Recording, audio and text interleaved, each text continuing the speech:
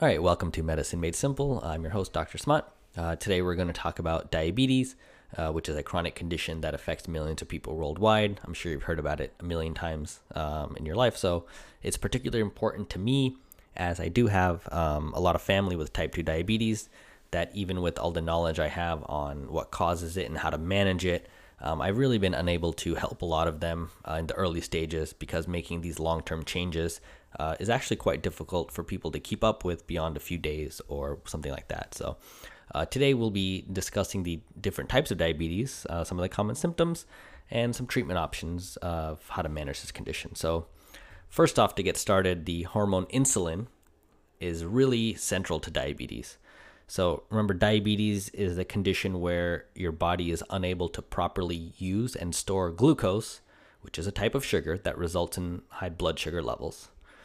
So insulin is the hormone that regulates your blood sugar levels. So as you can imagine, the disease diabetes revolves around dysfunction of the purpose of this hormone. So there's two types of diabetes, type 1 and type 2. So type 1 diabetes is the much rarer type. It's less than 10% of people with diabetes, but it's still important to talk about. So type 1 is when your body is unable to produce insulin. So remember, insulin is a hormone that will lower your blood sugar level. And if you don't have it, obviously your blood sugar is going to be high. So this is caused by destruction of the cells that produce insulin. And type 1 diabetes is generally diagnosed in childhood. So the treatment for type 1 was revolutionized in 1922, so just over 100 years ago, when the first child received an insulin injection as a treatment for diabetes, which is pretty cool because before that, type 1 diabetes was basically a death sentence. People who had type 1 diabetes would die within a few weeks or months. But then once this new thing was invented, creating these insulin injections, now people can live a relatively normal life with daily insulin injections and monitoring their blood sugar levels. So a pretty huge thing.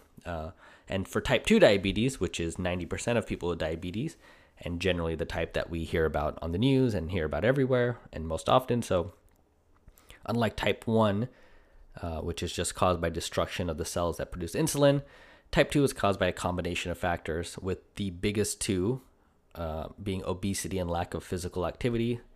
Biggest, no pun intended, but those are the biggest two. And there's also a genetic component as well. But in type 2 diabetes, the body has insulin, so the cells aren't destroyed that are creating insulin, but you don't have enough insulin, or your body's resistant to the effect of insulin. So for this, you really need to lose weight early on. So if you actually don't produce enough insulin, if your body size gets smaller, you lose weight, it actually solves your issues in a lot of these cases. So although your doctors probably always say lose weight, work out, eat healthy, which is just general great advice, most people don't do it. I understand that. It's fine. But for diabetes, it actually could be the cure if you are able to do this early on. So the treatment is really lifestyle modification, if you're able to do early enough, but it is often managed with oral medication alongside the eating healthy and working out advice. So you really need to look at the oral medication. You generally will start on a single pill like metformin, and as the disease progresses and you're not making headway, they'll continually add medication. So you might be on 3 or 4 after a little while. And the common symptoms of diabetes are increased thirst, frequent urination, blurred vision, fatigue, and slow healing of cuts and wounds. So if you experience stuff like this, it's important to talk to your healthcare provider and get tested for diabetes.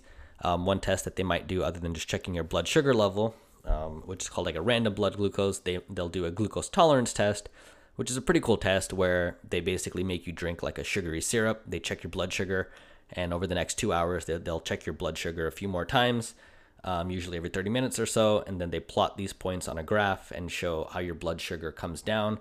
There's a curve of how insulin should bring your blood sugar down within the next 2 hours after a meal. So they kind of follow that, and if it kind of plateaus, they understand kind of where your diabetes is. So that's an interesting test. So see if you want to get that done if you have any of the symptoms.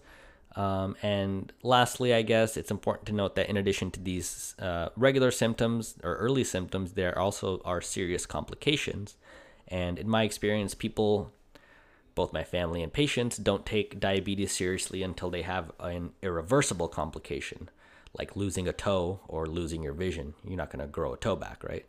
So until this happens, most people don't change their lifestyle, even with tons of advice. There just isn't enough motivation. Maybe it's not real to them yet, but trust me, it's real, and it gets realer as the disease progresses. So anyways, as I said, big problems occur if not properly managed. So, heart disease, stroke, kidney disease, which is called diabetic nephropathy. There's vision problems, diabetic retinopathy, so a bunch of big words and of course amputation. So lose a toe, lose a foot. All these things do happen. So work closely with your healthcare provider. Try making healthy lifestyle changes before these irreversible problems happen, and monitor your blood sugar level. And you can really manage diabetes quite effectively and reduce your risk of these complications by doing this.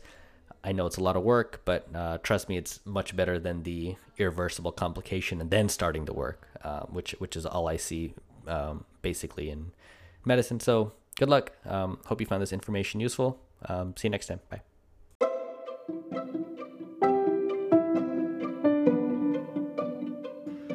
Welcome to Medicine Made Simple, your source for daily simple 5-minute explanations of the latest medical news.